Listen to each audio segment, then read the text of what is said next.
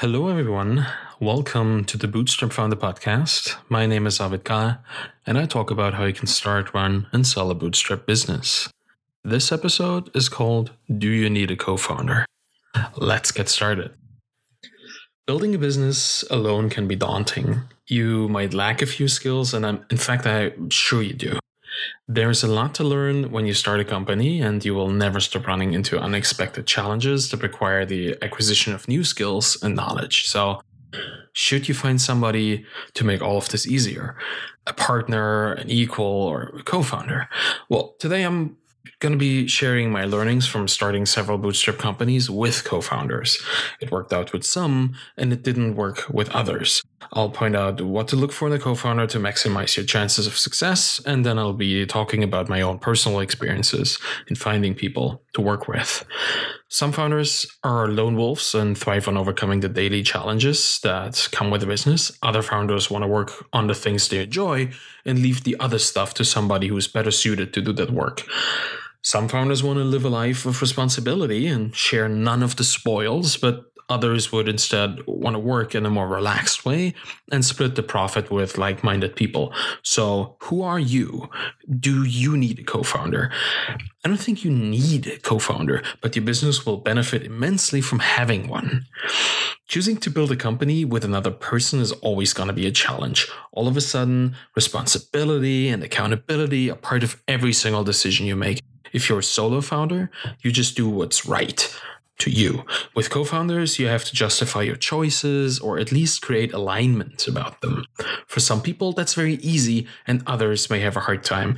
It boils down to one core component, and that's communication. So let's talk about communicators first, founders second. If you're looking for a co-founder, look for someone who can communicate well with you.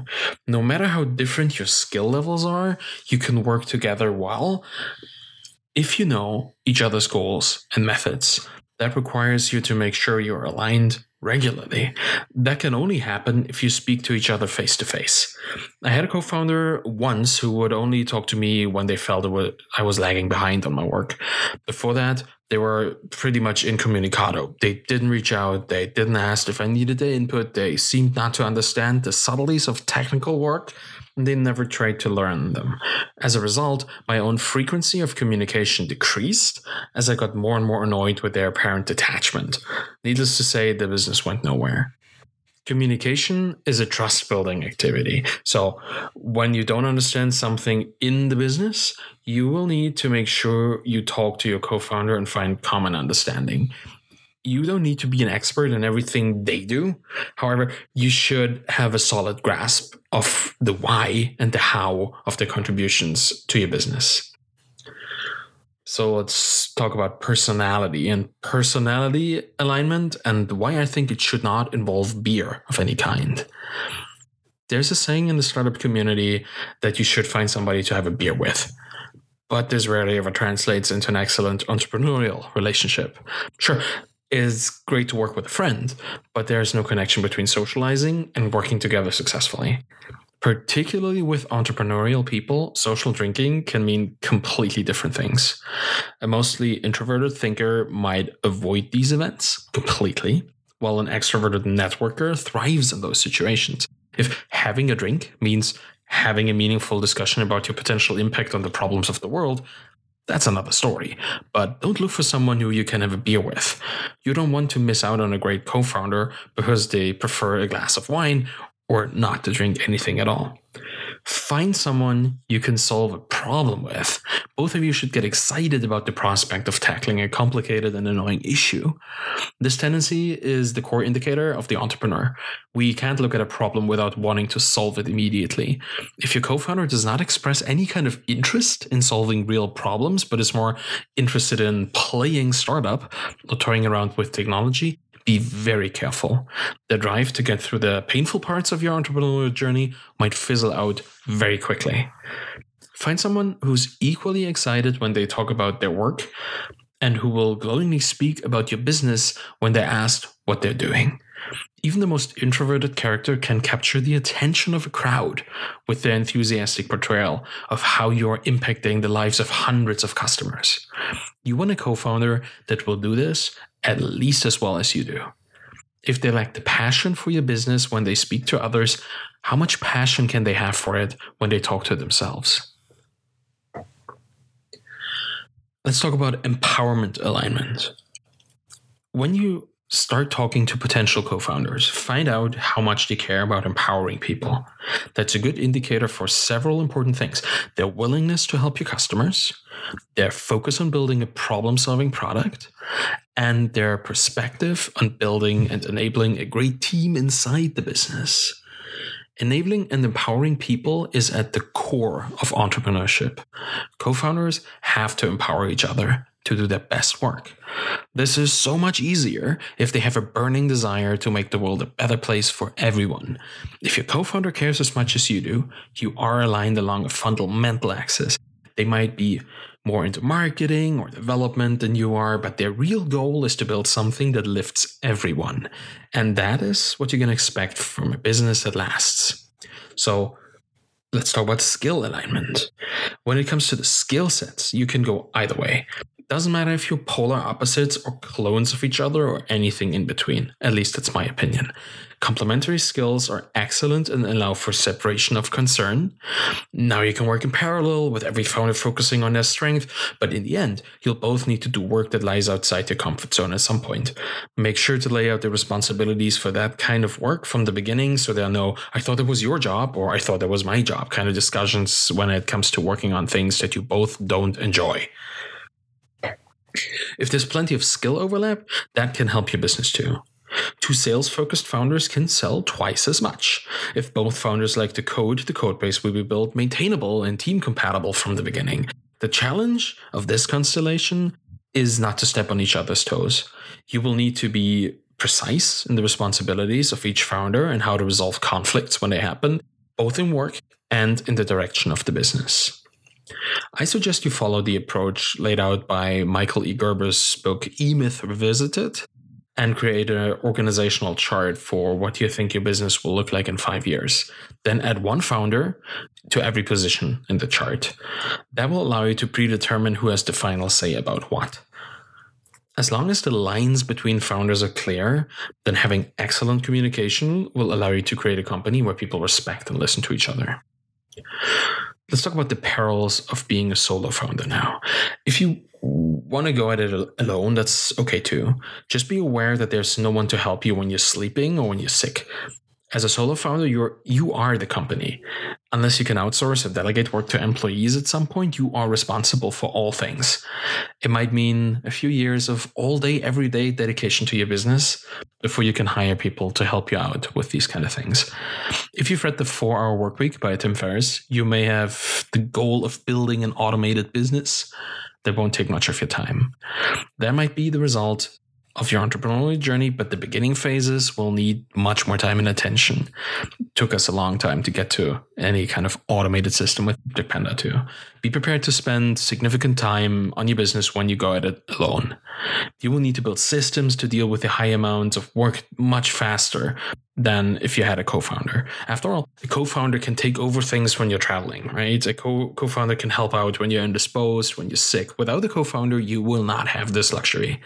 Automating and documenting your internal processes becomes a front-of-mind action that is highly important to staying sane as a solo founder. It'll also make it much easier to hand over the reins of the company at some later stage of the business, by the way, to have a completely automated and documented system. So it's not just a solo founder activity. Any kind of number of founders can benefit from that, but particularly in this case, it's quite required. So now we come to the part about what things you have to look out for when vetting a co-founder, because there are a few things to look out for when considering working with another founder. You'll both be interested in growing the business and deriving monetary value from it, and that can get problematic if you misaligned on a few axes. So let's talk about these kind of asymmetries and distribution problems. First one is contribution asymmetry. If you found a company with someone who has an excellent network for you to sell into, you run the risk of doing all the work yourself because they might feel they bring enough to the table by already having the network. Assuming that shares are distributed equally, both founders should work equally on the business as well. So this might get quite complicated if your co-founder came into the company as a source of this kind of capital. How much work do a few $1,000 genuinely represent, right? Like, be very clear in your communication what is expected of each founder. Money doesn't absolve you of having to work on the business. The next thing is wealth asymmetry. If there is a noticeable difference in wealth levels between your co-founder and you, your decision-making might be impacted very differently by your drive to generate profits. If you're living on a shoestring budget yourself, you might want your business to be ramen profitable as quickly as possible. But a co-founder with a sizable financial safety net might look at a more long-term profitability.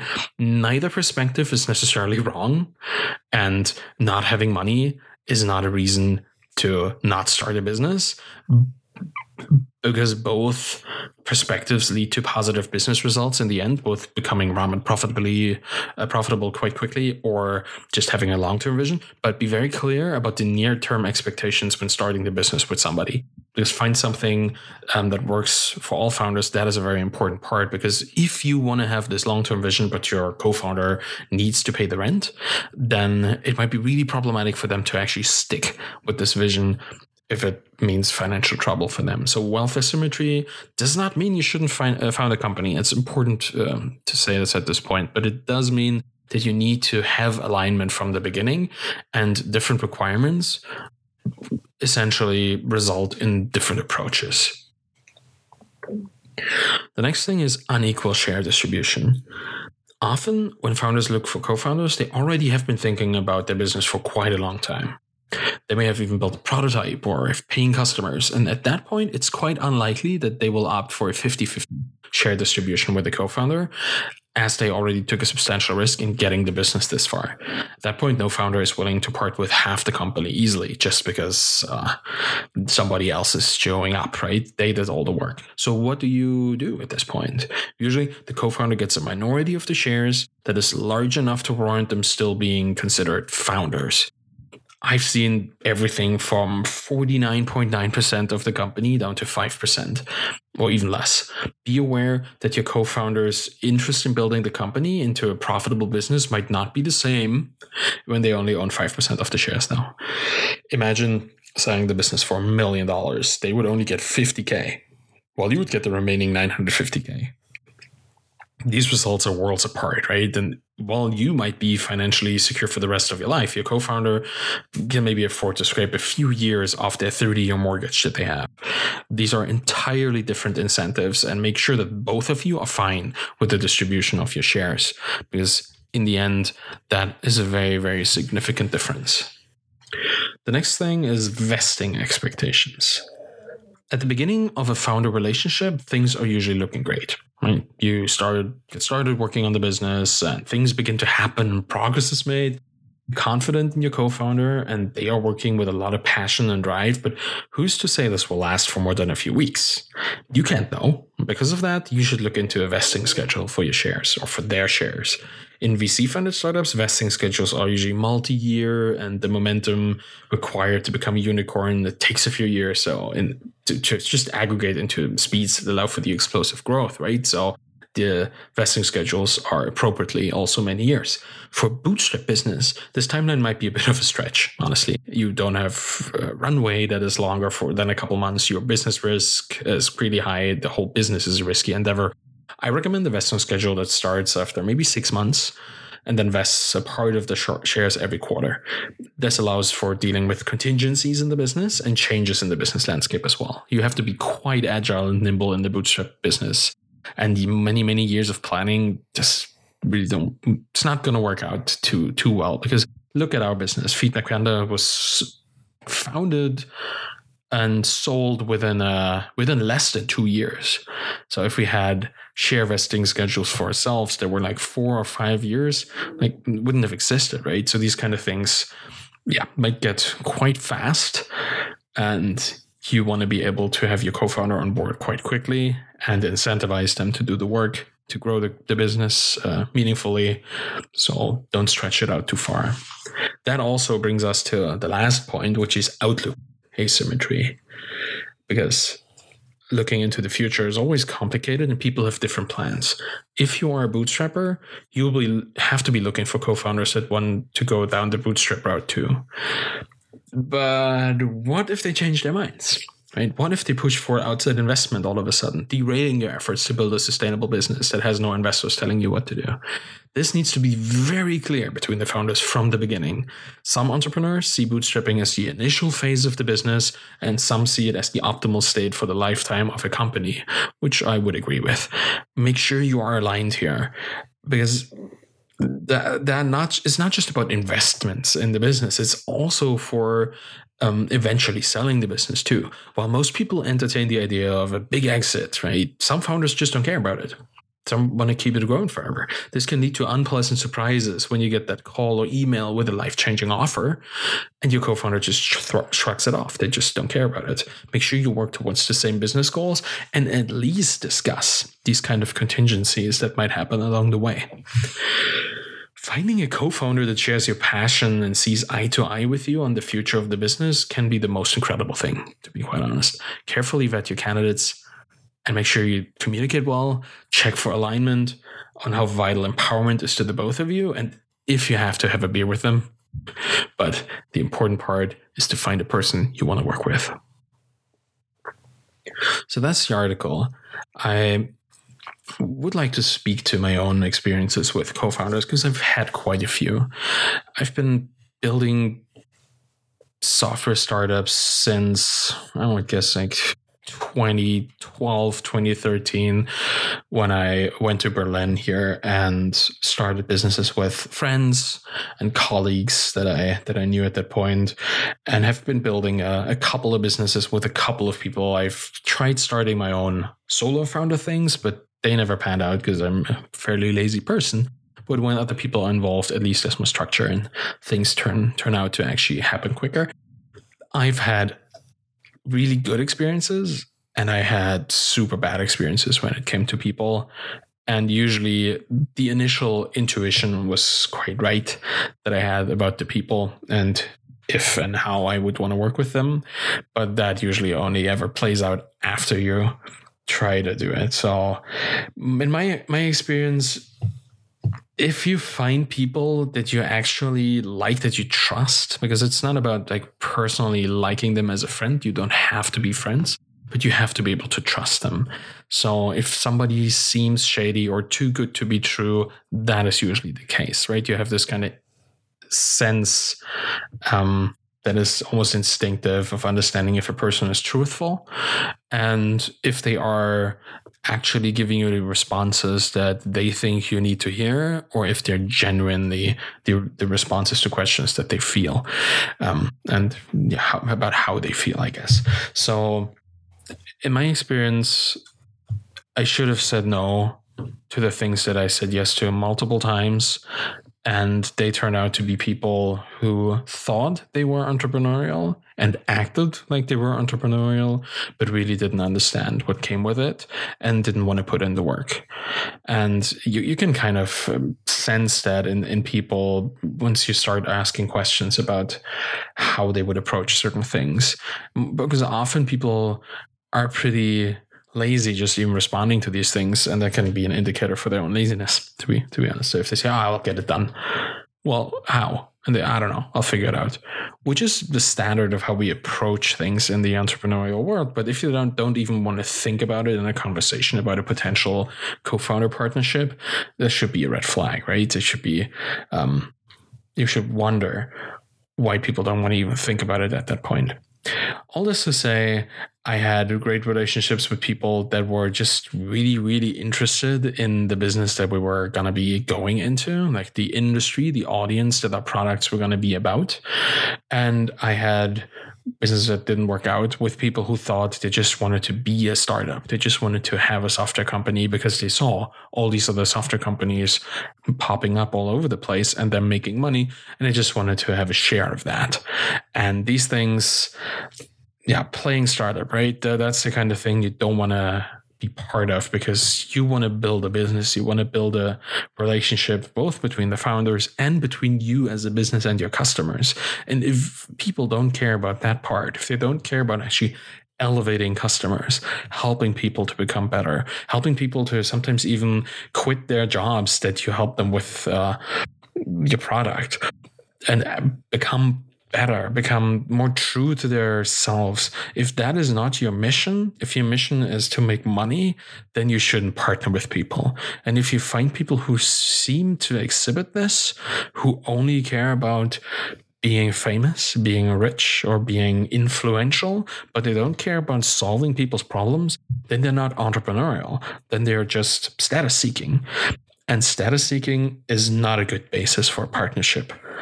So in retrospect, whenever I detected status seeking from the beginning, I should have said, okay, I'll think about it some more, and not have done it.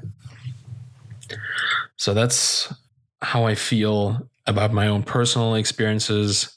There have been examples where the relationships worked out well, but the business didn't. And that is always a risk, right? If you go into a partnership with somebody, it might just be that you're doing the right work at the wrong time, or the wrong work at the wrong time as well. It's just, a business is always a risk, and the business is always an opportunity that has a non-zero chance of not working out. So don't be upset if a partnership that worked didn't turn into a business that worked, because both are, they're kind of correlated, but there's no causation there, right? These are different things that happen at the same time. And I'm still in very good contact with a lot of people that I had businesses with as a co-founder that didn't work out. That doesn't make any difference on the personal relationship you're building with this particular person. And often enough, it opens up networks, it opens up opportunities in the future that you didn't expect to be there, or you didn't even think of, because, well, people that know how good you are and how committed you can be to building a business, they will refer you, they will give you opportunities, they will think of you when it comes to being entrepreneurial, and when in a different context, right? So if the context changes, you will still be on their mind as somebody who's good at what they're doing.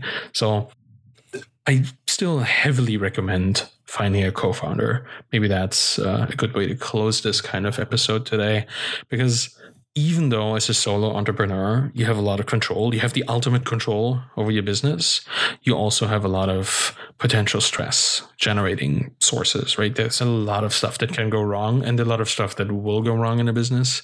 And if you're the only person to actually take care of it, your life will be, funny enough, you feel like you have control over the business, but the business has control over you, because everything ends and starts with you. And while it's nice to start stuff, if it comes back to you and you have to deal with it, then it kind of feels like a trap, which it is, right? So having people around you to help you with these things, help you even envision alternative systems that you yourself might not think about, is a very important component of building a sustainable business even. Because you might go down the wrong path at some point, and you probably will, because all work in business is, at least on some level, guessing. You might guess wrong, and you might commit to the wrong thing. Having a co-founder, and I had that with Danielle for Feedback Panda and a lot of other people in prior projects, is a way for you to stop before you commit too much to the wrong thing. Like finding somebody else to give you their opinion about what you may be doing wrong, what you may be doing right, is quite an important part of a conversation that you could never have if you were a solo founder. The only way you could do this is by having some sort of mentor, a network of a mastermind group of other founders maybe, but still, they're not involved the same way in your business as somebody would be who has shares or who co-owns the business. So the co-founder just brings a lot of rationality to the table, right? Because you might overcommit for any kind of reason, emotional attachment, or just misunderstanding, misinterpreting things, and having a second perspective, or third or fourth, if you want to have a couple more co-founders, is definitely worth it. So co-founders, great idea. I believe that it's it's not a necessary evil. Wouldn't call it an evil at all. It is definitely a great addition to a business, and it's just nice to have somebody else to share both the victories and the failures of a business. Thank you for listening to the Bootstrap Founder podcast today. You can find me on Twitter at ArvidKahl, ARVIDKAHL, and you can check out the blog at thebootstrapfounder.com. If you want to support me and the Bootstrap Founder podcast, please leave a rating and a review on Apple Podcasts and wherever you subscribe to this. It'll help other founders or founders to be to find this podcast and learn more about starting, running, and selling their Bootstrap businesses. Thank you very much for listening, and have a wonderful day. Bye-bye.